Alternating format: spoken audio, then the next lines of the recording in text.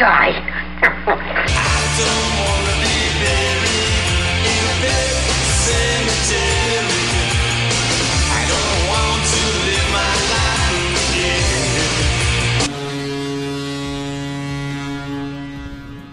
Hello and welcome to Slashers, a horror movie podcast hosted by two dudes who can't even get their wives to listen to them ramble and somehow think that you will be downloading this episode. My name is Jake, and I am, as always, joined by my co-host, colleague, cohort, Brian. Brian, say hello to the pretty people. Hey, how's it going, guys? Merry Christmas, Happy New Year. There we go. See, that's the tagline. Every single episode, Brian's going to say, Merry Christmas, Happy New Year. And it's going to be freaking awesome. And all of our Jewish listeners are going to be super pissed about it. They're going to start a petition. Shit. We're going to be on Fox News. That's how we're going to make money, son. But as of now, we make no money. And we are brought to you by no one except ourselves. How about this? Happy holidays, guys. Sorry about that. No, it's good. So, Brian, I have an amusing anecdote. I described our show after the pilot episode as it's like the movie with David Arquette, Ready to Rumble, if it was directed by John Carpenter. Yeah, I can definitely see that in a weird, strange twist of things. Absolutely. Who would play you and who would play me, though? Dude, that's the thing. I feel like you're clearly Gordy because you're way more polite than I am, and I'm the crazy Sean who's walking around bare-assed, right?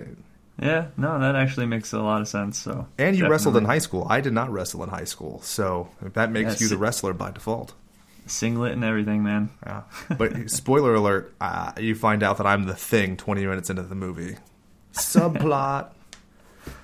Okay, so anyway, this is our first episode, official episode. I did reference we did a pilot episode, and I think we got a lot of great feedback, and I'm really excited to implement that stuff.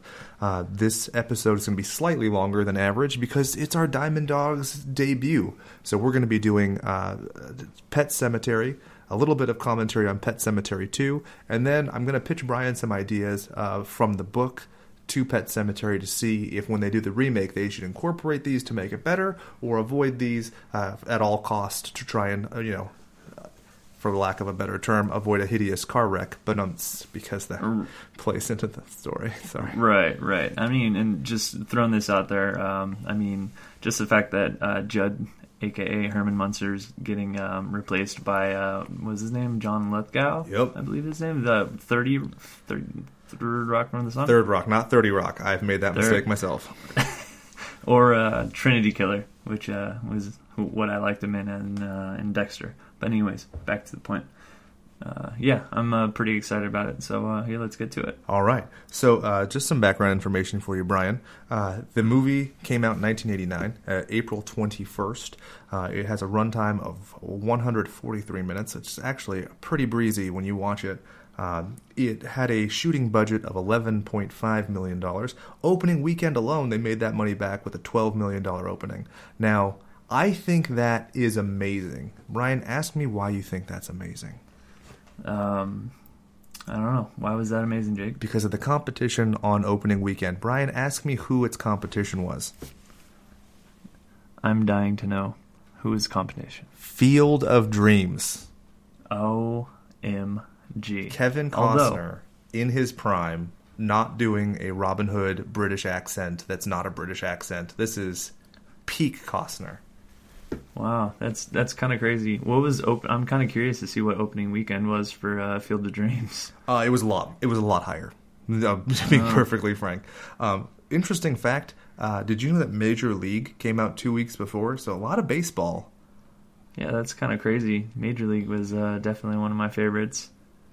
Yeah, and fun fact, the Jean-Claude Van Damme film Cyborg also came out that month, so they were rocking shit in '89, I gotta say. Yeah, it was a good year. I mean, I think what you said, Pet Sematary came out April 21st. That was, I believe, 2 years. I was 2 years old when that came out. I was 2 years and 7 days or 8 days old when that came out. Yeah, so that's pretty cool. Which that makes you the exact age of, almost the exact age of Gage in Pet Sematary. So that's going to be fun. Having that mental image when we're relaying the synopsis of the film. My best friend being hit by a car. Spoiler alert. But yeah, the film. Brian, why did we pick Pet Sematary for our debut episode? So Pet Sematary is one of those marquee Stephen King films that I feel like a lot of people can kind of understand where he's coming from as far as the type of fear that comes from the movie itself, right? So with Pet Sematary, basically it's like the fear of loss is what I gather from the film, right? So everybody loses a loved one eventually. It's kind of dark and sad to say. And same thing with when it comes to pets. And it's one of those things that, with both yourself having Darla and God, I have farm animals, basically, horses, cats, dogs. It's one of those things where you become so emotionally attached to an animal and they just become part of the family. And, unfortunately, they don't tend to live as long as you'd like them to. And that's one of the fears that people deal with in the movie, and it's kind of what's going on in the film. So what do you think, Jake? Yeah, as a young father, I think a lot of the themes really hit me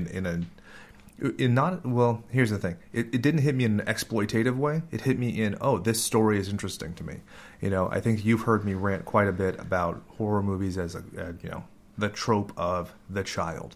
Even the new Halloween remake where he walks by the baby and you're like, oh fuck, is he gonna kill that baby? And it's like that's just it's schlock, and it's not the fun schlock. It's just like, you're exploiting something that's human nature. We as people, whether it's culturally or physiologically, have this fear of protecting the young. But that's not really what this movie does. I don't think that it's exploitative. That's the story, is a guy who is desperately seeking a way to, avoid this grief and loss. Because that's what the book and the movie really deal with. It never seems as though, they know that when they bring these characters back to life, that it's not the same. They know it's like a crappy photocopy. It's not the original, but it's better than nothing. And in the book, they deal with the theme quite heavily of Lewis and Ellie losing their love for the cat, Church, and using that as a means of avoiding the pain of this animal dying. And you see that throughout the book with other characters going on. So, Brian, give us a brief synopsis, if you don't mind, what the overarching story points are. Yeah, absolutely. So basically what it is Lewis and Rachel Creed and their two children, Gage and Ellie, are moving to, I believe it's Maine, and they're moving from Chicago. And the reason they're moving to Maine is because Lewis has accepted a job at the University of Maine as, I believe, the resident doctor, if I'm not mistaken. Oh, yeah. And so, it's a big job for him. And so, they move into a new place. I'm assuming they're coming from, Chicago proper. And from what it looks like, they move into kind of like a country home. So it's a little bit of a change. With that being said, where they move is very close to this highway where these truckers are going an absurd amount of speed. I don't know, it seems like these trucks are flying down the road at rocket fuel. Anyways, they become friends with their neighbor, who is Herman Munster, and he lets Lewis in on a little tidbit of information about Pet Sematary that is connected to their property. And he says that a lot of the neighborhood animals have gotten hit or gotten hit by the truckers, and so all the neighborhood kids have made a pet cemetery for all of the animals that got struck. Lo and behold, there is a burial ground past the pet cemetery that's Indian burial ground. I forget the Indian name. The Micmacs. The native, is it the Micmac? Is that what it was? Yeah, exactly. And I'm saying Indian, so it's super PC, right? So the Native Americans, Micmac. I'm not even sure if that's an actual tribe. Is it? anyways, I did not look. yeah. So they find out that there is an Indian burial ground past the pet cemetery. And I don't know if I'm kind of drawing on as far as going too much into the plot or anyways. It's perfect. So, okay. The broader story points, the family has a cat, Winston Churchill, who they call Church. Church, is unfortunately killed. You have Judd, who teaches Lewis how to bring him back. Keep going. You're on a roll, my friend. Yeah, so Judd basically kind of lets Lewis in on a little secret about the Indian burial ground, and so Lewis ultimately has his family go out of town, and he kind of does this little ritual thing where he buries the cat, and I feel like there should be a little bit more into that, but I guess just burying the cat is all it needs. But so he buries the cat, Churchill, Church for short. I think the next day, Church shows up smelling god awful, and other than that, everything's pretty kosher. Until poor little Gage, hanging out with the worst parents possibly of all time, lets the kite go, and decides to follow the kite, coincidentally, onto the highway, where our little trucker pal, who's listening to what was the song? He's listening to Sheila is a Punk Rocker. Sheila is a Punk Rocker, that's right. Yeah, so we got this like super hick looking dude who apparently is listening to Sheila is a Punk Rocker, and doesn't make any sense. But anyways, it was a good choice of music, and he just destroys Gage. I mean, I kind of wish they would have shown a little more gore, and that's kind of morbid, right? Because it's a little 2-year-old kid. But anyways, well, I think that's a good point, because the horror that you see, the only way that you're really seeing it is through the prism of Louis Creed, right? You're like, you feel the pain and you see the horror because you're relating to the father. It's not objectively scary or depressing or enraging. It's through that, this is what's happening to his dad. I do agree, a little bit more of, not even if it's not gore, but just something to show like the aftermath. For instance, in the book, you and I talked about this earlier, the truck goes like 100 yards. And as Lewis is chasing the truck, there's here's a piece of clothing, here's his baseball cap, here's his jumper. They're covered in blood, and it's this carnage that goes the whole way. So while Stephen King doesn't go into grotesque detail about flesh tearing from bone, you get a very vivid image of like, this is catastrophic. Whereas in the movie, you have the slow motion yell to the heavens, which is fun, but I do agree with you. Right. So, so Gage, obviously didn't make it. So he doesn't pull through. So they, they have the funeral, and I believe that's when we get our first little Stephen King cameo. Yep. Which is cool. He's got his sweet little slick back hair. Anyways, at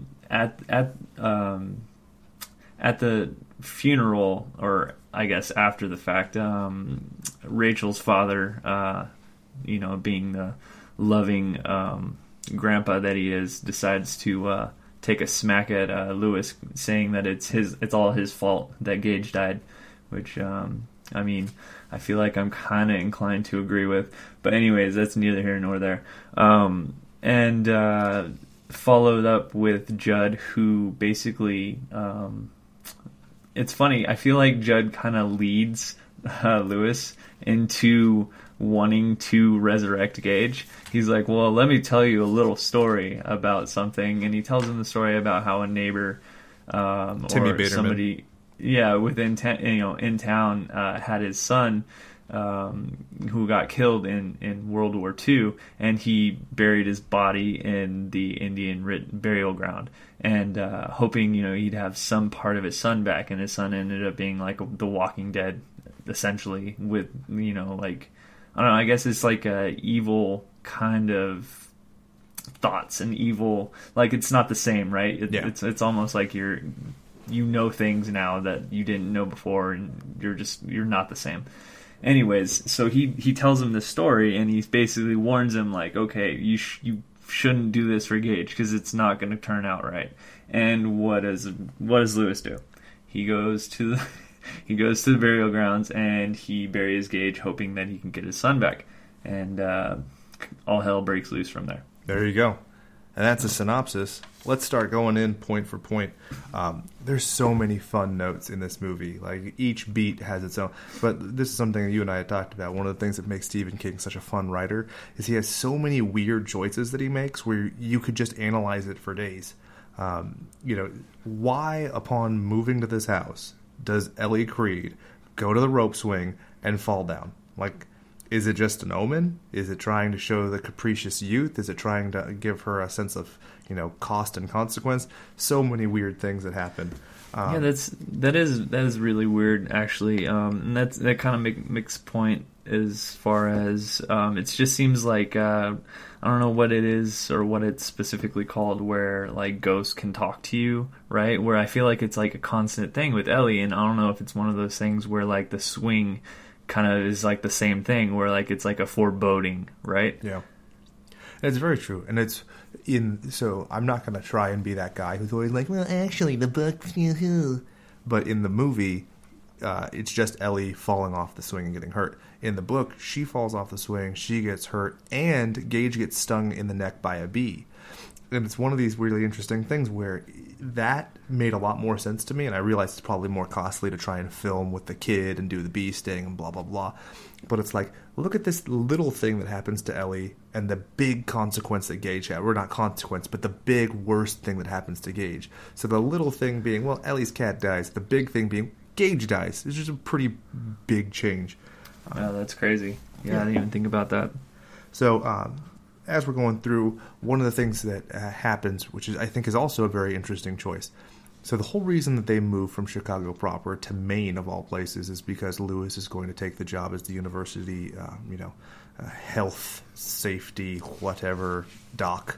And his first day on the job, there's some kid who's out jogging and gets his skull split on open. Victor Pascal? Yep. And as he's dying on the table, he looks up, knows Lewis's name, and says, this very cryptic message before dying. And then he ends up being almost the American Werewolf in London type character throughout the rest of the movie, showing up every so often, giving some kind of advice, or acting as though he's changing the world and having a slight influence on it. The reason, I'm sorry. You know what that reminded me of was is it the Christmas Carol, or is it, what's the one with Ebenezer Scrooge where he has like the ghosts, like yeah, he's the ghost of Labor Day past, or what have you. But he's actually my favorite part of the entire movie. You want to know why? Go ahead. So there's a scene where Rachel is on a flight coming back because, Ellie's having these premonitions, and Victor Pascal is sitting in coach. And I've never seen someone so happy to be sitting in coach. And that's a life goal of mine, to be able to be that present in the moment and happy, because it made me realize what an old curmudgeon I already am. Oh yeah, that's pretty good, especially when she's at the rental car place and they're like, yeah, we don't have anything, and then he like does his Jedi mind tricks on her. It's great. The whole thing, I feel like, I don't know if it's intentionally funny, but it's really funny to me. Also, another scene that goes right along there is Rachel running for the plane. I wrote notes about it because I thought it was so silly, where she's effectively like, hold that plane, and the lady's like, I can't, and then as Rachel's running, she goes, okay, I'll call the pilot. It's like, bitch, you just said you couldn't do anything, and just because this white woman's running at you, you're gonna be like, oh, let me get on the phone right now. Yeah, TSA's be tackling that bitch. Seriously, not happening. But I really would have loved to see her run through the little, I don't know, that's not a tarmac. What's the tunnel that you go through and then falling out like Lloyd Christmas and breaking her ass? These are the things. Yeah. So, going back, when you see the Pet Cemetery, the set for it, when they do their initial walkthrough, is this something that you enjoyed? Did you think that it was good set design? Did you think that it set forth, was it effective? Let's put it that way. Yeah, you know what? I did enjoy the way they had it laid out as far as like the nice path going from their home down into the woods. I feel like the only thing that I wish they would have kind of done a little better was like the undergrowth, or like the, I don't know what it's called, like the fallen trees that Lewis and Judd have to like traverse over to get to the Indian deadfall? burial ground. Right. Okay. So it's a deadfall, right? I don't know. It just seems like it's just, I don't know. They didn't put much effort into it. It's literally just like a bunch of dead branches and, brush. So I don't know. Other than that, I feel like everything else is done really well. Yeah, I thought it was really effective. It's in the book. It becomes very important, the spiraling kind of pattern that the gravestones and markers have. It has this naive sense of innocence, right? And then there's this like looming deadfall in the back, which I think that you're right. I don't know if it's necessarily the set design that's the problem there, or the way they shot it, because they had these like long static shots from far away, which didn't make it look as intimidating as it is, because both in the movie, in the book, they are very afraid of that deadfall and falling down and getting hurt and dying. That's one of the reasons why when Judd is leading Lewis, he says, like, don't look down. Like, you will fall. Don't do it. It's because, like, literally, bro, you could die. Versus in this, it's like you could get a splinter. Right. And that's one of those things where it's funny, right? So he was saying, don't look down, you could fall, and then sure as shit, Lewis falls. But it's like, it's one of those things where like he just does like a little tumble, and he's like, oh, I'm all right. Let me ask you this: when it comes to Louis Creed, or David Dadselhoff, as we've come to call him, did you ever think that he sounded like Johnny Utah from Point Break? It's definitely a resemblance. I don't know. I feel like it's just the lack of emotion, and that's that. I don't know. I'm not trying to talk smack on Keanu Reeves, because it is Keanu Reeves, but yeah, I mean, it's definitely one of those things where it's like, I am Johnny Utah, or I am an FBI agent, and it's like, oh, I mean, I got it. You're an FBI agent, but put a little more emphasis on it. Yeah, and he's such a disaffected character throughout the movie that, like, I guess it's kind of to make the big, emotional points better, like the death of Gage and the way he deals with Rachel. But he was the hardest part for me to get around was, like, you have great supporting characters like Herman Munster, and you're just like, and this is what you get. And one of the things that I wanted to talk to you about later, just because you'd mentioned it, with John Lithgow taking the role of Judd Crandall in the remake, I really wish they would have just cast Michael C. Hall as Louis Creed. The guy who they got, he's fine, but I just really love that image, because he does the disaffected, there's so much fucked up stuff going on behind my eyes better than any modern actor, I think. Do you agree? The guy from Dexter? Oh yeah, absolutely. That's one of those things that definitely, when I close my eyes, I can see him portraying it perfectly. Yeah. It's one of those things that, it was weird, like Dadselhoff having his conversations with Ellie about death, and it's one of those things where like she'll like say something to him, and he just kind of like nonchalantly like shrugs things off. Like, I don't know, it just seems kind of strange. Yeah. So the first time that they actually cross the deadfall is for Ellie's cat, Church, who has been literally fixed to try and prevent the idea of it being hit by a truck, because the idea is that the castrated cat won't wander, which is kind of an interesting concept when you think about like what that implies. But despite having its balls cut off, it still gets hit by a truck and dies, which is unfortunate. Judd takes him on over the deadfall. They end up bringing him back to life. Did you feel, as that scene was playing out, did it hit you emotionally? Was it just kind of, you took it as a plot point knowing that something bigger was going to come later? Like, as a narrative, do you think that was effective? Yeah, you know what? I think it was. I think it's definitely one of those things that, it leads you, right? It's like a foreshadowing thing. It leads you to believe they're going to be using this for something else in the future, right? And it's one of those things that, of course, as far as anybody, like, I was saying earlier, anybody who loses an animal that's a pet, right? I mean, who wouldn't want to be able to resurrect a dead pet? I mean, I would do that with any one of my old pets that I once had. So, yeah, I mean, it's definitely one of those things that that got me right in the feels. Now, do you think it's fucked up that Judd Crandall doesn't tell him, hey, we're going to bring your daughter's dead cat back to life? Because he's just like, hey, let's just bury the cat. And so it's not until Lewis sees the cat the next day and he's like, what? Which, I don't know, I feel like I'd like to have some say if I'm going to be resurrecting animals, but, you know, to each their own. Right. It's definitely one of those things where, you know, I think Judd says something about he had his dog Spot, who wasn't quite the same, right? And it's like, yeah, definitely lead up with that. And then maybe we'll deal with, you know, zombie church.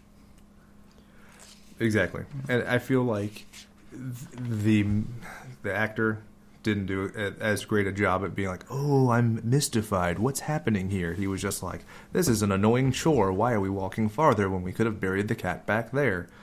Which, I get that kind of impatience. You're coming from the big city to rural Maine. Whatever. I guess it kind of works. But you're going to hear me harp on that guy forever because I just don't think that he was effective in this movie. Which is fine. I mean, in the book, I don't like him either. He's not a very, you know, charming character. He's very inconsistent. Like, they're in the opening scene, just in the act of driving to the new house, he has a daydream about dropping off the family and abandoning them to go live under an assumed name in Florida, working as a medic at Disney World. And then in the same freaking car ride, both Ellie and Gage start crying and throwing a temper tantrum, and he thinks to himself how much he loves them and how, you know, he would be totally fine never seeing Disneyland ever again. It's just you're the same, bro. And, you know, when Ellie falls on her ass with a rope swing, you know, she eats it hard, and then because she doesn't want to have Bactine, he thinks, he's like, I'm gonna slap your ass and that's gonna sting. And it's like, so even in the book, he's not a very charming character. In the movie, and so it's one of the things that we talked about when we're going through the Stephen King, you know, movies and books that we plan to. Whenever I do the supplemental material, my goal is to do the movie first and then the book later, so that I'm not disappointed by the book. And if anything, the book made me feel like the actor did a better job, but not much better because he was inconsistent and not engaging. Yeah, that makes a lot of sense. Yeah. So, you had mentioned the weird, the Rachel's sister, which is Zelda. Sister brother. Yeah, right. So that's a call from the director who's like, no, there's no way that a little girl can be this scary, so let's just paint a man to look like a little girl. And it's like, this is just weird. Her lips look like Goro from Mortal Kombat, if I can be honest with you. She doesn't sound like a little girl. In the book, she's supposed to be like 2 years older, I think, than Rachel. And in the movie, it's like, oh, that's just a man who lives in your house. Like, right. And you know what's funny? I feel like it's one of those things where it may sound like we're harping on the movie, right? Because we're like kind of like nitpicking this and that, but it's a great movie, and it's one of those things that you know, as a whole, it definitely is one of the scarier movies, especially when it came out in 1989. But yeah, as far as with us kind of going back and nitpicking here and there, these are just things that I feel like they could have maybe done a little better, not necessarily saying that the movie is shit. Oh, right? Absolutely. I couldn't agree more. And that's the thing I think that makes the movie effective is it's conceptually terrifying. It is not necessarily terrifying in its delivery. So, it you know, like we were talking about with gore, you know, the gore there's no gore. There's a bloody shoe, that's it. But conceptually, they did convey through Lewis, like, this is tragic, this is intense, this is painful. So there's a lot of, you know, heady concepts, even though they're not delivered. And that's one of the things that's the shortcoming of the movie is the actually things that they show, the special effects that they do, aside from the special effects involving animals, are pretty garbage. But, right, yeah, it's lacking. Yeah, but for guys like us, that actually adds a whole new wrinkle, you know, because it has that kind of camp schlock to it. Like, this movie has a lot of, like, similar vibes as Psycho 3 to me, and, like, some of the camera angles and some of the color work, and it's, you know, the shitty effects kind of make it seem more B-movie, and not necessarily adding a tone of humor, but it definitely makes it a comfortable space as opposed to being overly dramatic. Because there's some fucking movies like, what is it, Lovely Bones or whatever, where it's like little girls getting raped and murdered, and I'm like, I don't have any interest in that. So I'm already very wary of anything where kids get messed up or hurt. And in this, I mean, that's the crux of the movie, and they do it with enough bookends of kind of either absurdity or hilarity that kind of make it easy to go through. Right, and it's funny, right? So I feel like the most gore that you see in the film is from Victor Pascal, the student that gets hit, right? It's like, dude, that kid got smacked hard by some sort of, what probably I'm thinking was a trucker driving in the student parking lot, because I feel like that's what, you know, Gage should have had as far as, if anything, like some sort of like traumatic head wound, right? Absolutely. Especially, you know, again, harping on the differences between the book and the movie, but this is something I think that even kind of shows. In the book, when they talk about Gage having resurrected, his head is as if it's been like inflated, and it's because it's been haphazardly kind of put back together. So that tells you he was essentially liquefied, right? And they've just kind of done jigsaw puzzle with his skull pieces and moved him and put him into place again like Humpty Dumpty. And then in the movie, he just looks like he had a weird, you know, almost looked like, incident. yeah, I was to say, it almost looks like he was just like left outside in the cold for too long. Yeah, which, I mean, it's fine. I get it. You don't want to be overly grotesque, and obviously Right, censorship has something. especially for a child, right? You're Yeah. not going to have like a kid with like a missing eyeball or something. Well, and they were super considerate of the kid, Miko, Right. whatever his last name is. You know, if you look closely during the action sequences, you can see it's not his hand when it's stabbing people. They have close-ups of the kid and they have close-ups of the hand, which it's clearly fake. And I think that they were very mindful of not traumatizing a fucking child while doing this, which is, I think, very savvy. You know, it's a good thing to do. I don't think that child actors should be exploited.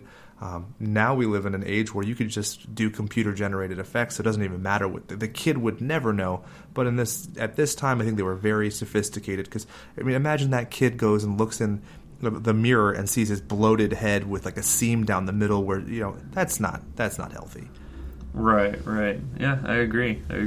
And yeah, so other than that, I mean, one of the things that I really kind of was hoping Judd, I don't know, I was just really pulling for Judd to kind of make it, right? Because of course it's Herman Munster. Yeah. So you just kind of want to root for him, and yeah, that doesn't work out too well. It doesn't, and he's a very interesting character. You know, we keep calling him Herman Munster because that's his most iconic role. But you know, Fred Gwynne was a good actor, because think about his three most iconic roles that he did, that at least I'm aware of: Herman Munster, The Judge in My Cunnies and Vinny, and this movie. Each one's different enough in their presentation. He's not a character actor in that sense. He does a really interesting job, and I think does it quite well. You know, in this movie, he's got a complicated job of not only being like the harbinger of doom, but at the same point, he is your emotional kind of conduit to this Creed family, because he's like an outsider, and yeah, he's almost like the father figure that they kind of need, right? Not so much like Rachel's parents, but somebody who is, you know, just like a wholesome dude, right? Well, quite literally in the book. I mean, I think that shows how effective this movie is. In the book, Louis Creed talks about like this is the father figure. Like he has a deep love for Judd Crandall. And I think he did a really good job of conveying that. And here's the thing. You don't see Lewis, you know, having that love, but you see the relationship, and I think that's a lot of Fred Gwynne being a fucking great actor in this movie. Yeah, he definitely sells it. Absolutely. So, you know, we've talked about the situation with the kid getting hit by the truck, blah, blah. We're moving on. In telling the story you know, from Judd Crandall saying, "Oh yeah, you don't want to be doing the resurrecting of the son."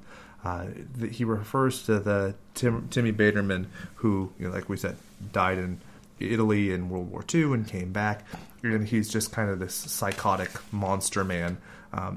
Did you think that scene was effective? Like, I keep saying, I'm asking if you think these things are effective, which it probably sounds redundant, but it's just like, did you like it? Because I think that was probably the weakest part for the movie. I think just having him do an effective monologue would have been better.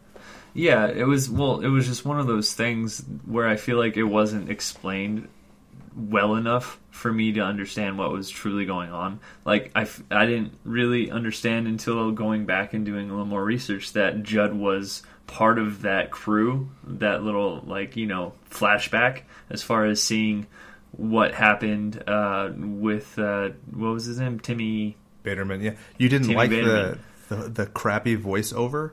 If you Right, that's what I'm talking about. It's like the whole voiceover over the whole montage. Oh, no, I'm not talking about that. So when it goes to the flashback, there's a scene where a man in overalls who's clearly younger has Herman Munster do a voiceover and is like, well, you know, boy. And it's supposed to be showing, like, oh, this is him as a younger kid. And it's like, this is so hack-ass. Okay, It yeah, was real so bad.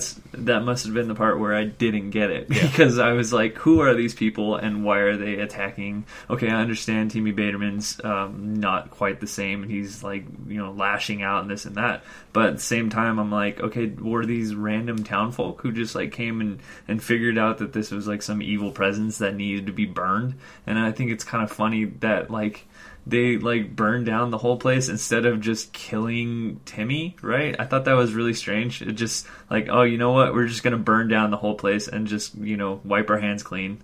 Everything's fine. Yeah, I'm putting a big asterisk next to this entire conversation for me to pitch a difference to you in the remake. So let's kind of move this part along because I think you're really going to like what I have to say about that. But the one thing that makes me say I think an effective monologue would have been way better was when he says, we all lost our minds. I think that was the equivalent of like Anthony Perkins saying we all go a little mad sometimes. It was such like an eerily relatable thing to say, but it was so like dissociative from the rest of his character that I realized like, I didn't need to see some crap, you know, actor spit fake blood out of his mouth and shake his head like a dog. Just having a really intense monologue would have been better, but that's just me. I also have a note here. Tell me what you think. Gage Creed equal pro wrestler name. I like it. That's definitely a possibility because I mean they have some strange pro wrestling names and coincidentally enough, Gage Creed totally works. So, did you get the vibe that the Victor Pascal was derivative of American Werewolf in London? You know, I didn't get that, but then again, I haven't seen that movie. Shocker. Wait, ever? No, I haven't seen it. Is that one of the ones we're going to watch next or what? Are you fucking with me right now? I'm totally serious. Okay, that movie came out in 1981, and it's one of my like top 5 favorite movies of any genre. You know, believe it or not, movies do slip between the cracks as far as I'm concerned. So, you know, I haven't seen them all. But, well, hey, I hadn't seen this either, so I mean, I'm not upset with you right now. I'm excited because I get to show this to you. So I like it. Spoiler alert: Episode 2, American Werewolf in London. There we go. Done deal. Oh, that's awesome. So then we get to have the conversation that I just put a note about whether it's derivative or not.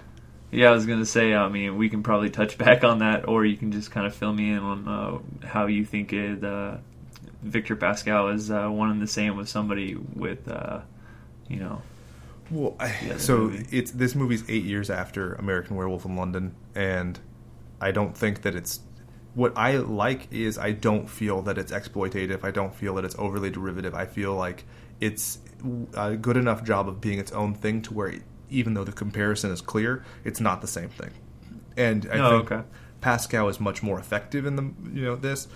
The character who does the kind of same coming back to talk in American Werewolf, I'm trying to keep this vague, so there's probably a listener who's like, just fucking say the name. No, I'm not going to. But the point being, I think that character is almost like a Cheshire cat who's like, hey, buddy, here's this thing. Okay. Whereas Pascal, at least in the movie, does more to effectuate this, which doesn't happen in the book. So I think that they actually did a really good job in making this movie of being like, I think that this could be linked, and I feel like they took it an extra step to avoid that link. So that was one of the more effective parts of the movie, I thought. Oh, interesting. Interesting. Mm-hmm. Mm-hmm. So, Oh yeah, go on. So, when Rachel ends up later, so Ellie, God, I'm just jumping all over the place, aren't I? Because I'm looking at my bullet pointed notes, and I'm just happy when I can figure out what the fuck I wrote, and I'm like, oh, let me just say this thought. No, it's totally fine. I mean, I feel like we'll get the we'll get things going as far as, different format and whatnot, and we'll figure it out as we go. Yeah, it's freewheeling. If you wanted to have a linear robot podcast, you just listen to Robot Podcast. I was like, oh shit, is he going to throw out a name? I was going to say Robo Slashers, but then I was like, no, I might want to save that name in case we ever do something on a sci-fi episode. That's funny. But, yeah, go on. Go on with the point. So, there's the planes, trains, and automobiles from hell when Rachel's trying to get back to figure out what the fuck Lewis is up to because Ellie's having that premonition. So, as she's going, there's all this stuff. At one point, she ends up hitchhiking in a Rinco truck. What'd you think of that? Oh, I thought it was great, right? Because it comes full circle, right? Yeah. And it's funny because I felt like he definitely wouldn't have just given her a free ride. It would have been like what's the term? Ass, cash, or grass. Oh yeah, it's the rule of the road. I think what was that from Jay and Silent Bob? Hell yeah, George Carlin sucking some mad dick, and then Carrie Fisher getting her bush bitten off. But I love it. That's not in the book at all, and I loved it. I thought that was brilliant because as I was watching it in the movie, I was like, "Oh, that's great! Like that's super cool." And then I was really interested in I put a little bookmark in my head. I dog-eared that page of my gray matter, and I was like, "All right, when we get to the book, let's listen closely for that." And it didn't happen. And I was like, "Damn, that's a nice little deviation. I like that." And it's funny because it would have been kind of nice if you would have heard or seen a first person view from Rachel's point of view inside the truck to kind of see how fast they're flying down the road. Oh, that would have been great, dude. Yeah, especially if they had some sort of dialogue, right, where she's just like, "Wow, I really wish there would have been some sort of posted speed limit or something," but. And that's actually a really interesting point because she needs him to be moving fast because she has that sense of urgency. So she could almost, dude, that's a good. Look at you. You should be in film, dog. I don't know, man. Every once in a while I get a little tidbit here and there, but it's few and far in between. Don't be overly humble. You got to sell us, man. You slashers, we're the best.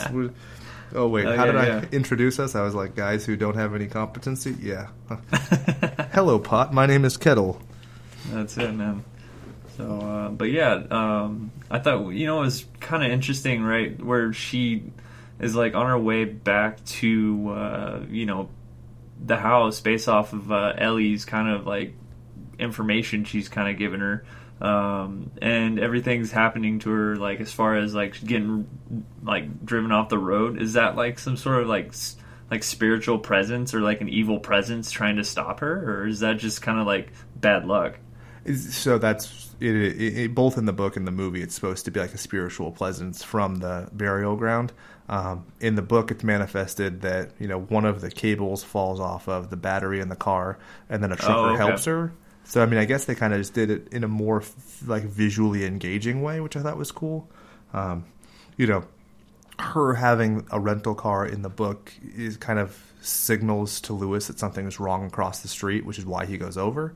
But I didn't think that it was bad. It's one of those things where I really don't mind when there's variations in books and movies when it's analogous, where substantively you're talking about the same thing, it's just done a little differently. Yeah, and it's not going to change much. Yeah, they're different platforms. Whereas if you make a complete deviation, I can understand being upset by that. But I mean, you have to acknowledge that this is a visual medium where you don't have the benefit of a narrator explaining everybody's thought and motivation. So having these visual cues becomes way more important. Right.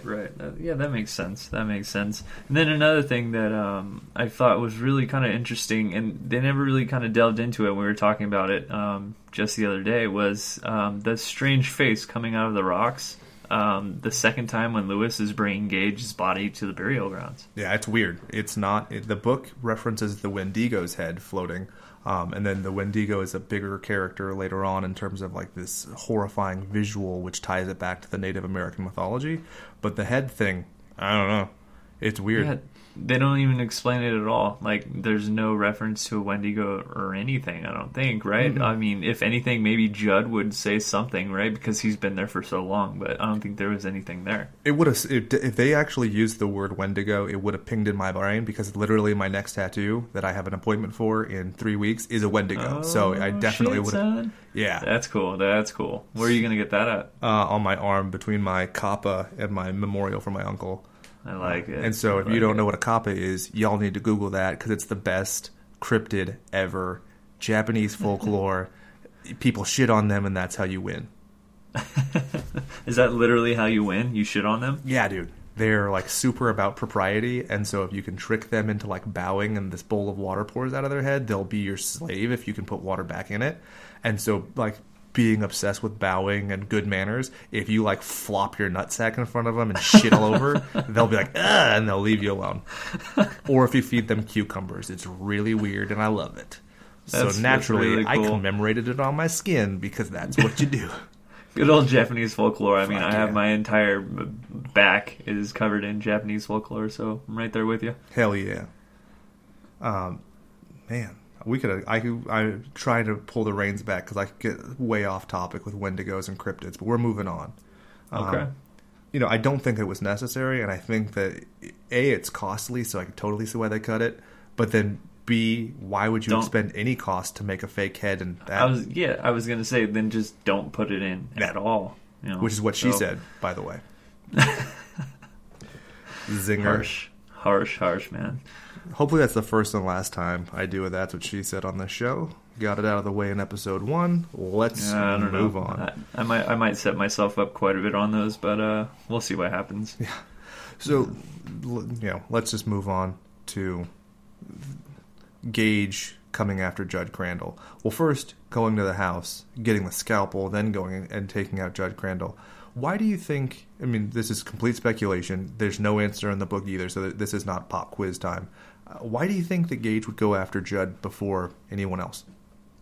The only thing that comes to mind is Judd is the only one that can really stop him, I believe, because he's an outsider, right? It's not somebody that's family that I feel like he can play to their weakness. Oh, wow. It's somebody that's, you know what I mean? It's somebody that's going to be like a complete outsider to, the demonic presence. He's going to see Gage for who he is. He's not going to see Gage as this little loving child that we brought to life. Fuck right? yeah. That actually makes a lot more sense.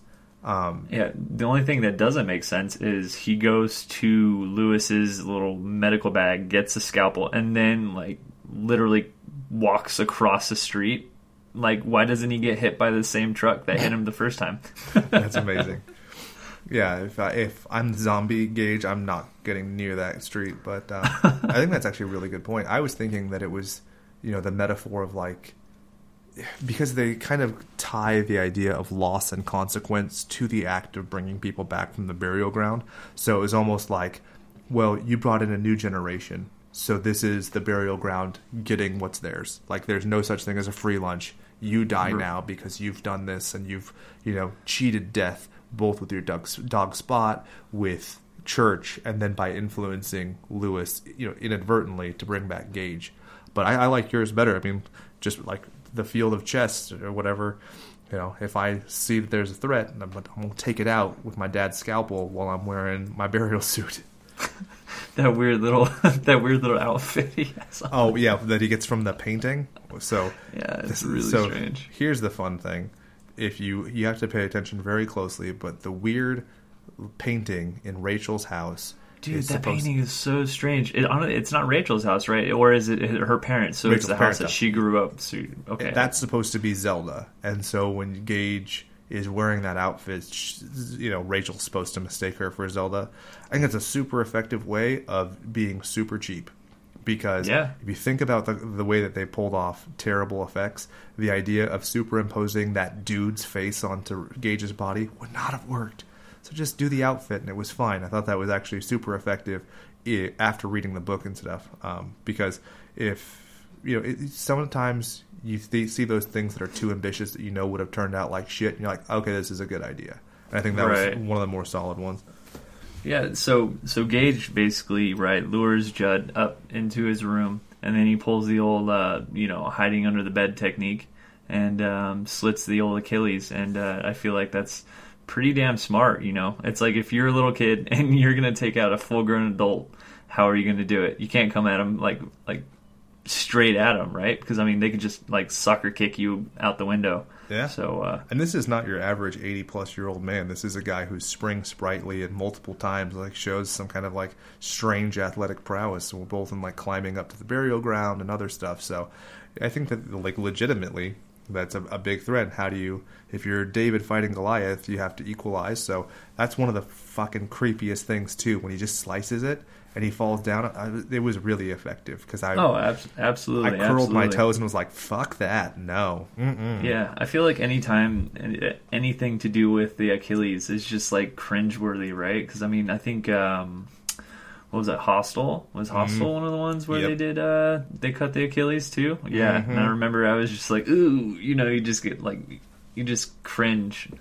Yeah, we watched Home Alone for Christmas and or for non-denominational winter holiday, and it was after watching Pet Sematary. And so when Marv steps on the nail, I was like, you know what? Thank God he didn't get his Achilles cut. Like, this guy got off light, because that would have fucking sucked. Yeah, absolutely. And then I mean, I thought that was really cool how it's like he could have just gone straight for the throat, but instead they slid across the mouth, right? And that's one of those things that's like really cool, because usually it's like you take out the Achilles, you get him on the ground, and then it's just like the immediate kill. But it was almost like they were enjoying it. Yeah, and I thought it was cool because it kind of gave a default way for Judd's face to be like commemorating this horror forever. Yeah, like his mouth was totally always true. going to be agape, and he was going to look like that. I think that's one of the interesting parts too. He kills him with 3 cuts, whereas in the book he like stabs him like a dozen times. I think this is way more evocative of fear and just like holy shit, versus the book where it's kind of sloppy. And then one of the things too is like you can imagine, especially in 1989 when it came out, they kind of went a little far with how Gage kind of took out Judd, right? With like literally going up to his throat and biting it out. Yeah, that was very gnarly. That was one of the things that was weird where you're like, zombie, not zombie? Because it was, the fact that that's the only time that any of the characters really engage in cannibalism was kind of interesting. And then when he gets Rachel, that's one of the things that's really interesting, because in the book, it's not narratively described how she gets it. So the way that he like lured her and then jumps out of the attic like some weird gremlin creature, that was, I mean, of all the ways to do it, that was interesting at least, except for the fact that it was done with probably the worst mannequin I've ever seen in my life. Yeah, well, they had to do with something. So yeah, I don't know. I thought that it was definitely, I feel like after Judd got it, it was kind of anticlimactic on how she died. Exactly. Especially with, you could have kind of explored the whole, I don't want to say edible complex, but, the idea of the betrayal of the son killing the mother. But I think that just takes time. And at that point, you're already so close to the end, and they don't want to incur any unnecessary expense. They just kind of wrapped it up, which was fine. But I do agree with you. It's just kind of, it feels a little bit rushed. So, Lewis ends up injecting Gage the same kind of way as he does with the cat, which is absolutely horrifying. And for some reason, it's less horrifying to engage in infanticide because the kid just walks away and cutely says, "Not fair," versus the cat. And I guess maybe I'm just too vegan at this point. Like, I've become that fucking person, which I guess I am that guy, because in our first episode, I'm like, "Oh, I'm vegan. Just so you know, I need you all to know this about me," as if it matters at all. Because hopefully you never hear me eating on this podcast, because that's fucking annoying when other people do it. Yeah, you care. You basically care about the cat getting killed more so than the little baby child. Hey man, don't tell me you watched the new Planet of the Apes movies and didn't root for the apes over the people. Oh, it's definite. It's definite. You have to root for the apes. I mean, it's one of those things. Especially, I feel like Michelle has kind of slowly brought me over onto the animal side of everything. So I'm right there with you, bud. Yeah, so when Gage dies, then Lewis ends up finding Rachel's body, and he's like, well, maybe we just waited too long and something evil crept into Gage. So then he takes her up to the burial ground, and the movie ends. Brian, do you want to take it away, or shall I? Yeah, I mean, basically the movie ends with her coming in and looking like the most grotesque, I feel like, out of anybody in the entire movie. The makeup that they did for her was, like, phenomenal. Like, I was like, wow, I'm glad I'm not eating anything because I probably would have lost my lunch. Seriously. Yeah, and so the goopy eye, right? The goopy eye is the star of the film. the weepy eye was definitely where it was at. And it's funny, too, right? Because you can imagine... At least, I don't know, maybe it's just my morbid thought process. I'm thinking to myself, like, he's like, first, like, okay, well, let me try and save Gage because he's my baby child.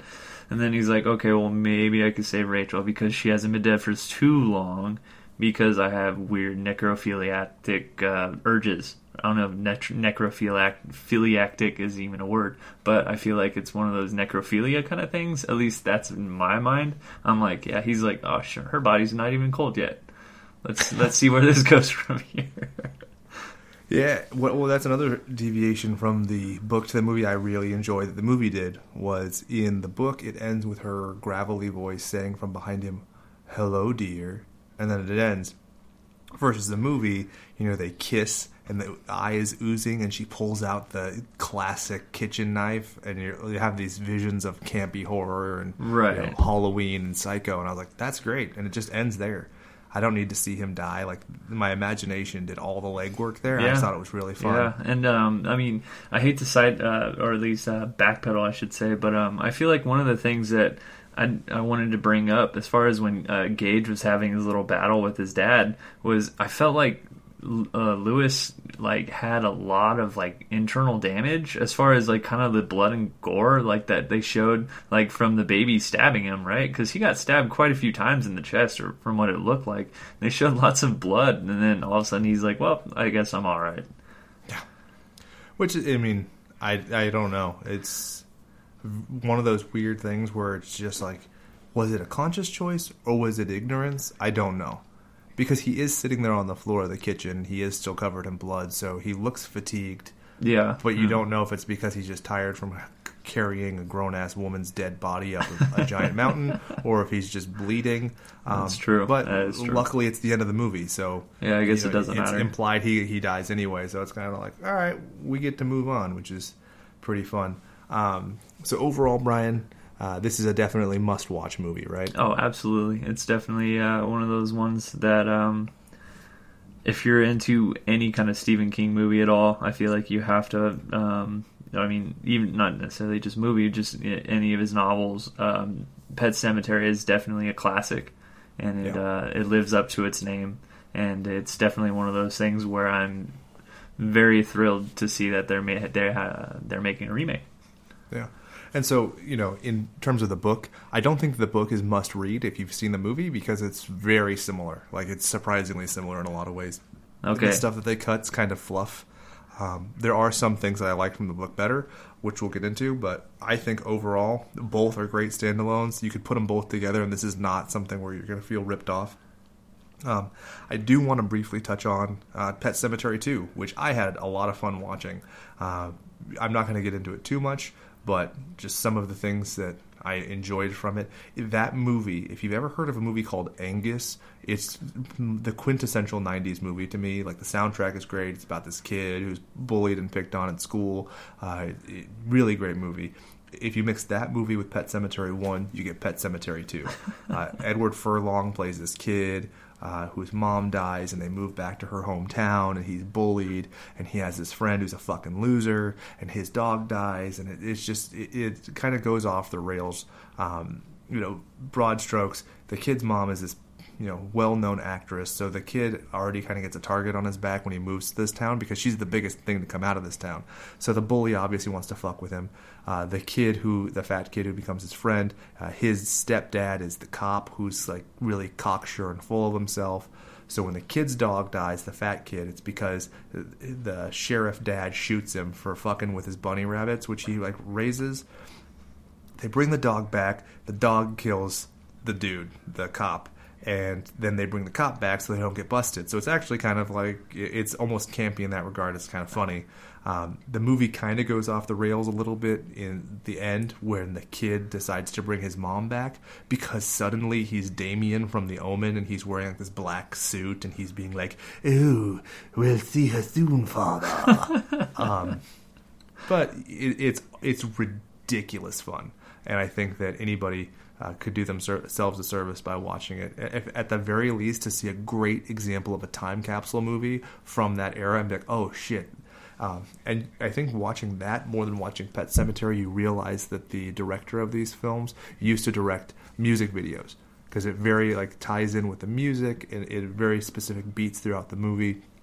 So highly recommend if you didn't get enough Pet Sematary in this one. I think it's very true to both the movie and the book in terms of the way the kind of zomboid creatures come back. And my favorite part, which the main reason I was obsessed about talking about it, Edward Furlong's character goes to the Pet Sematary on Halloween. What costume do you think he's wearing, Brian?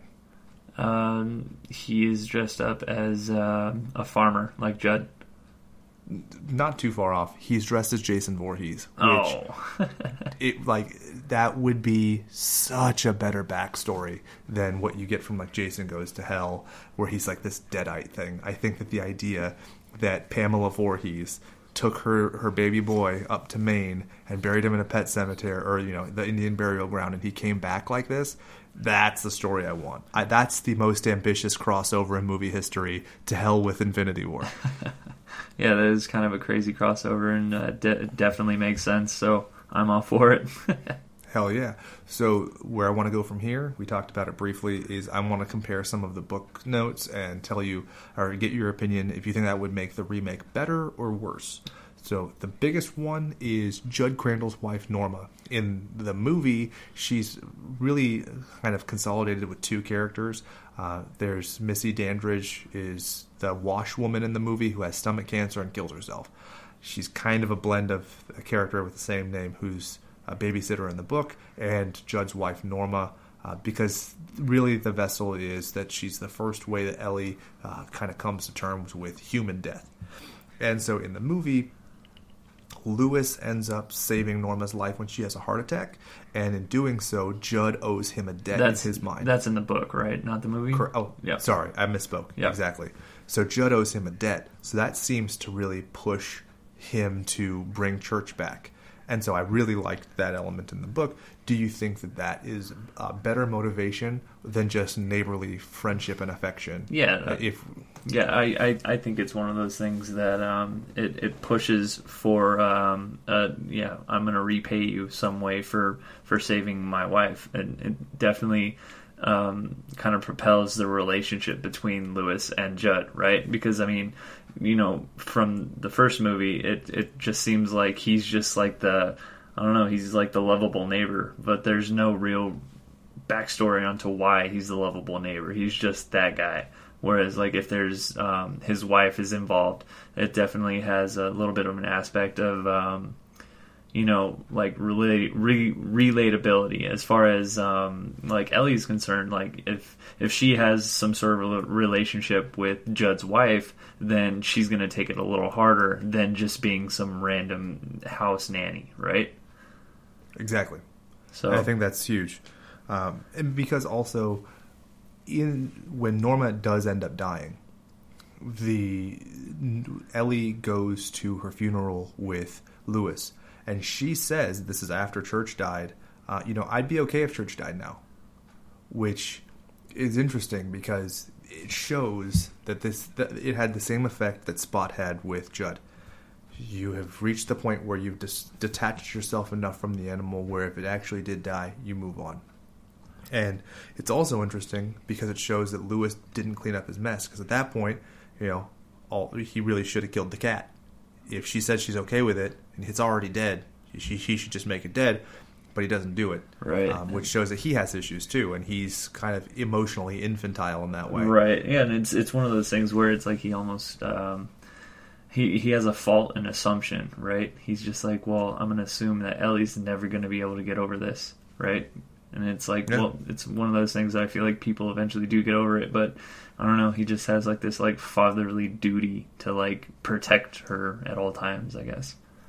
Yeah, and in her talking about Church not wanting to die, they did a good job of it in the movie because she's like, it's my cat, it's not God's cat. God can get its own cat. And in the book, they describe it, I think it's a cap full of wind stirred up to a hurricane proportion by a trick of the mind, where she just makes a mountain out of a molehill, essentially. I think that was really well done. And, it moves the story along because she's the audience in a weird way. Even though she kind of has these premonitions and stuff, she's the conduit to show how emotionally affected these people are. And also she sets the barometer, like where she's at shows kind of where the narrative is. So I don't know. I hope that the actress is a little bit less shrill in the new one, because God, the twins that played Ellie in the original are a little bit grating on the old soul to listen to. Yeah, I'm definitely agreeing with that one. But any other ones that you want to bring up? Oh, a bunch. Let's do it. Should Lewis be a bigger piece of shit? Because in the book, he's also an adulterer. Yay! You find out 60 years ago he went to a whore. Oh, nice. Yeah, the way that it comes up is he says that thinking about the situation with Victor Pascal is he starts to think of it as if it happened to someone else, kind of like when he went to a whore 6 years ago. And you're like, oh, wow, neat. Okay. Well, I don't know how they can really make him any more of a douche. I guess just have him, maybe have that fantasy right in the very beginning of the movie, of him just kind of like dropping him off like at a random bus station and just like going off and doing his own thing. I feel like that would be kind of a really cool visualization as far as like who he really is, right? I don't know if it's like he's like kind of like having like a battle within himself as far as being like that good dad, and then just being like somebody who he wishes he was. So I don't know. I think they can definitely do something there as far as highlight that a little more, as far as kind of making you not really care so much about the dude. And let's face it, with the media that we've had as of late, you have characters like Dexter or characters like Walter White. The idea of having a villainous main character isn't totally alien. So the idea that you would have Lewis be a piece of shit through the whole movie, that's actually not a far-fetched idea. I think it might actually help make the other characters and other circumstances sound, seem more relatable. And then at the end, his frantic desperation becomes more of a guy trying to fix his mistakes than just a guy trying to fix what's happening in the scene. Right. Yeah. It's one of those things where I feel like they can play it into maybe having Rachel be a little bit more concerning with her children and not being so distant with everything. I feel like if the new movie were to come out, I mean, it is coming out, but I mean, the way they portray it is maybe she's like the polar opposite of Lewis as far as being the loving parent, and he would just be like, the dick. Yeah, exactly.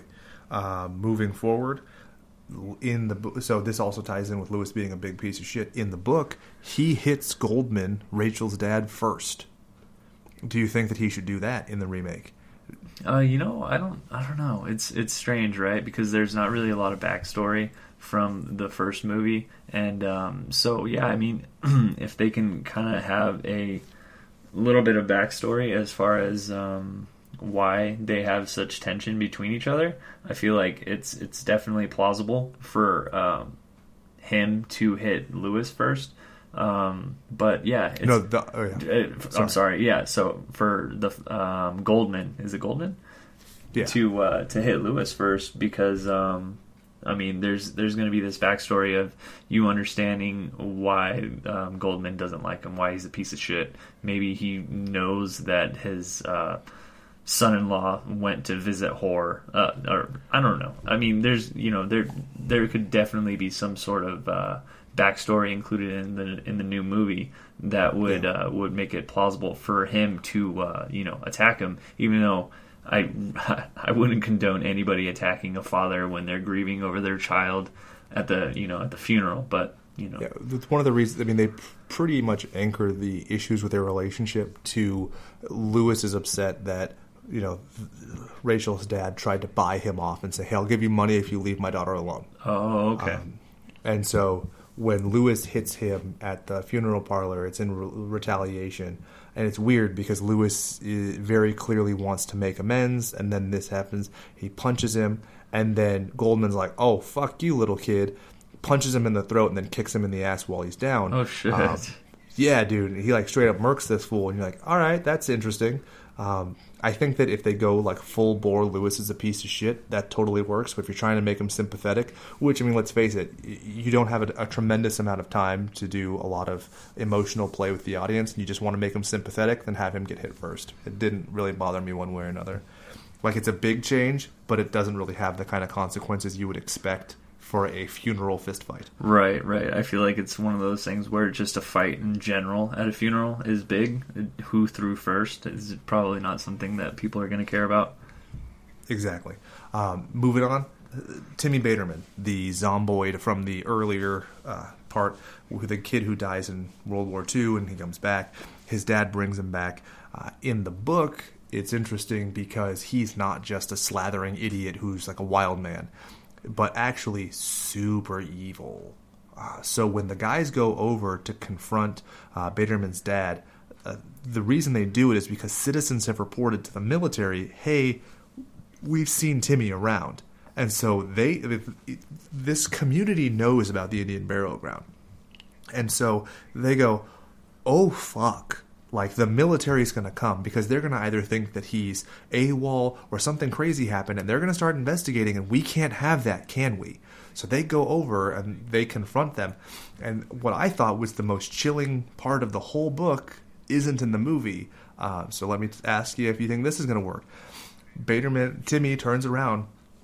He looks at them and he has this evil knowledge that something more is going on behind his eyes. He's described as sly, and he has this like demonic knowledge, very similar to our pilot episode with like Event Horizon. Like, he saw some shit on the other side, and he points at the one dude and he says, it's something about your wife, she's a whore and she screams when she gets fucked by this other guy. Holy shit. And then goes to the next dude and he's like, you're a goddamn cripple, and the only reason your grandkids do even spend time with you is because they want their inheritance, but they don't know that you blew their inheritance. And then he refers to Judd as a whoremaster. And then you find out that Judd had been going to prostitutes well into his 70s because there were things he couldn't ask Norma to do. Holy and shit. so the guy who's this like this white knight in so many ways in the book becomes like a piece of shit, and it's so gross to think of. You have this like image of Fred Gwynne being this like great fatherly maternal character, or paternal character rather, and then you find out he's just as bad as Lewis in that way, and you're like, oh, it's just gross overlap. Do you think that a scene like that would be better than a guy going blah, blah, blah, and then having his house set on fire? I feel like it definitely would work. It's one of those things where, again, touching back on the original film, I feel like the whole scene with Judd and the local boys coming and seeing Timmy, or is it Timmy? God, I can't remember his name. Anyways, he's, blubbering around, and, his dad's, like, trying to control him. They're like, well, we better just burn this joint down to the ground. It's definitely would give a little bit of input on who exactly comes back after they're buried, right? Because, I mean, he goes on and says, like, nobody's the same when they come back, but, I mean, for you just to kind of briefly see a dude that looks like a zombie doesn't really explain much. So if if they had some way of tying in, like, some dialogue as far as somebody that did come back from the Indian burial ground, going off on this crazy rant and, like, telling everybody all their, like, deep, dark secrets, I think that's really intriguing. Yeah, and I think it helps too because when you have Gage talking somewhat eloquently, he's a baby, so he's not he never talks that well in the rest of the movie. So the fact that he just starts talking well and that Rachel speaks clearly at the end, it's odd given that the only other comparison that you have was a slathering idiot who's like, bleh. So to have someone articulate, I think helps, and it also ties in with like characters like Victor Pascal, who's like, oh, so there's more going on here. It's not just mindlessness, Right.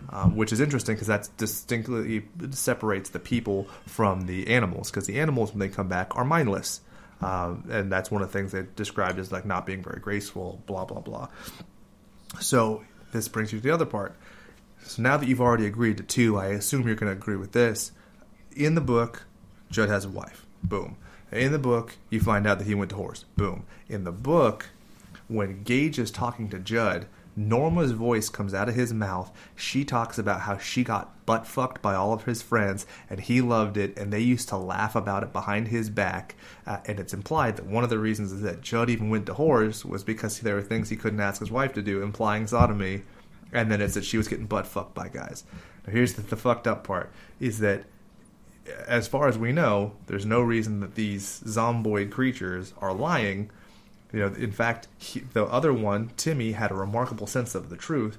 So it would suggest that when Gage says this, it's true, which again adds a whole new level of like disgust and terror. Wow. Do you think that would make you skin crawl? That's one of those things where I feel like it might be a little bit too much. Yeah, it's, you know, I mean, and this is coming from somebody who really kind of wishes there was a little bit more gore when it involved in Gage getting ran over by a truck. But when it comes to a little, you know, baby child telling Judd's wife's deep dark secrets to his face before he kills him, I feel like it's a little much.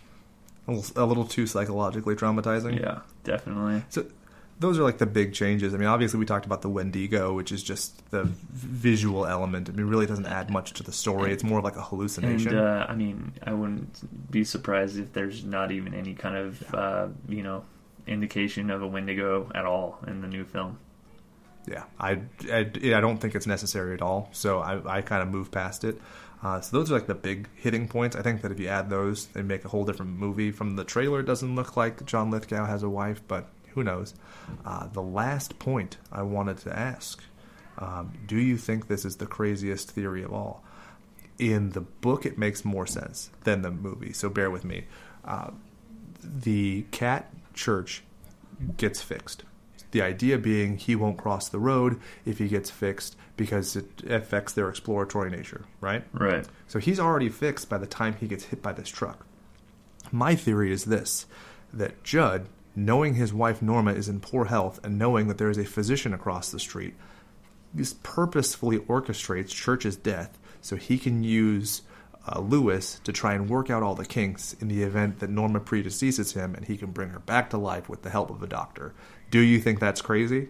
I don't know, man. I feel like that's a pretty far stretch, but it's definitely possible. I mean, I didn't even think about that, but yeah, I mean, it's one of those things where I feel like Judd kind of already knew that getting Church fixed wasn't going to save him from getting hit. It was just kind of one of those like, oh yeah, get him fixed. That'll probably stop it. But yeah, it's definitely plausible that he had an idea that Judd or Church is going to get hit and use that as a segue to, oh, by the way, maybe you come take a look at my wife.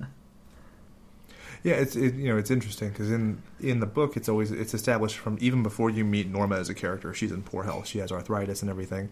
So much so that Lewis is cynical about even going over to their house because he's like, fuck, they're going to ask me for free advice and they're going to want me to examine her, but they don't. And it's like a long, it kind of gives you the idea of like the long con because he does end up evaluating her later and he saved her life later.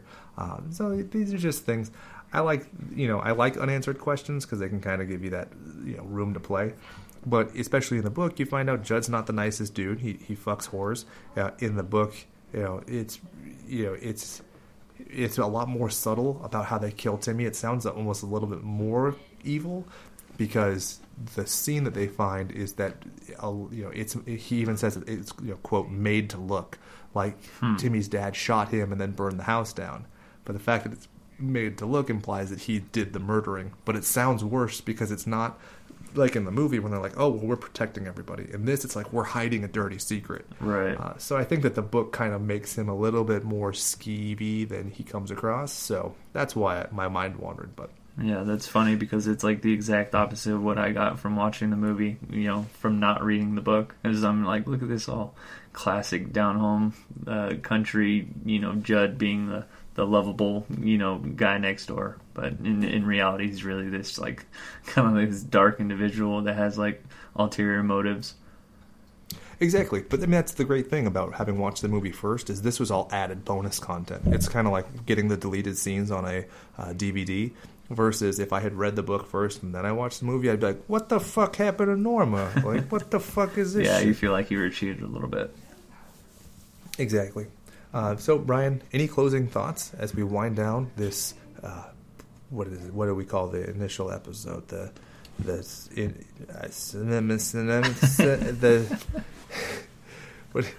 maiden voyage. God damn, that's what I wanted to say. There we the go. Maiden voyage. Yeah. Other than Pet Sematary is it's a great film. It's definitely one that I recommend everybody check out, even though it's spelt incorrectly. But that's besides the point. Yeah. In the book, they do a good job of explaining it because he's like, it's the fact that the children wrote it, and that's why it has the innocent, and they remark on it. But otherwise, you're like, did I fucking spell cemetery wrong? Have I been spelling cemetery wrong my whole life? They wouldn't put out a movie under the wrong spelling, would they? And then you're like, oh, Yeah. I get it. I remember the joke now. Yeah. So one thing I feel like I have to explain the joke. The intro to this episode plays the song Poison Heart by the Ramones, which is the titular song, or not titular, it's the title song, I guess, of Pet Sematary 2, even though it's not in name, which is the joke. Of note in the book, it's Blitzkrieg Bop. And I think that it's hilarious that in both Pet Sematary 1 and 2, there are a total of 3 Ramones songs, none of which are the fucking song from the fucking book. But as a guy who doesn't even like the Ramones, that's totally fine, but I think it's hilarious. So there you go. I'm spoiling my own joke. I'd like to say as we wind down, I'd like to thank our friend Ben Carter, who calls himself Tucked In, for his song Botched Sepulchre, which is the music that follows. Thank you very much for allowing us to use that. He found us on Reddit and gave it to us free of charge.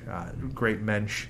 Give him a listen and a follow if you don't mind. That's one of the things that's great about this show already. People on Reddit have been super supportive. Our friends have been super supportive. So I'd like to say, thank you to all of you. Thank you to my wife, who is watching my baby right now while I talk about a movie that she didn't particularly care for. Yeah, I gotta thank my wife too. She's out driving in the snow because I'm doing podcast and she has to be driving in the snow. So love you, babe. Make it home safe. Right on. So next week, it looks like we're doing American Werewolf in London. I will tell you this now. I cannot be made to do American Werewolf in Paris. I won't even... I won't rewatch it. I'll give Brian my ranting rundown like I did on Pet Sematary 2. But let me tell you, I'm going to say avoid that movie like it's the plague, because it is the worst thing ever. So, Brian, thank you very much for joining me this inaugural Slashers podcast. Come up with something witty to say as we close out. No pressure, go. Zappy dappy doo wow, boop boop ba doop. Ba-da-ba-ba-da-ba.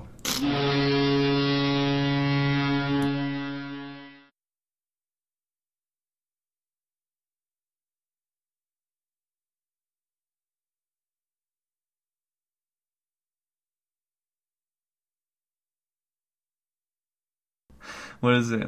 I don't wanna be buried.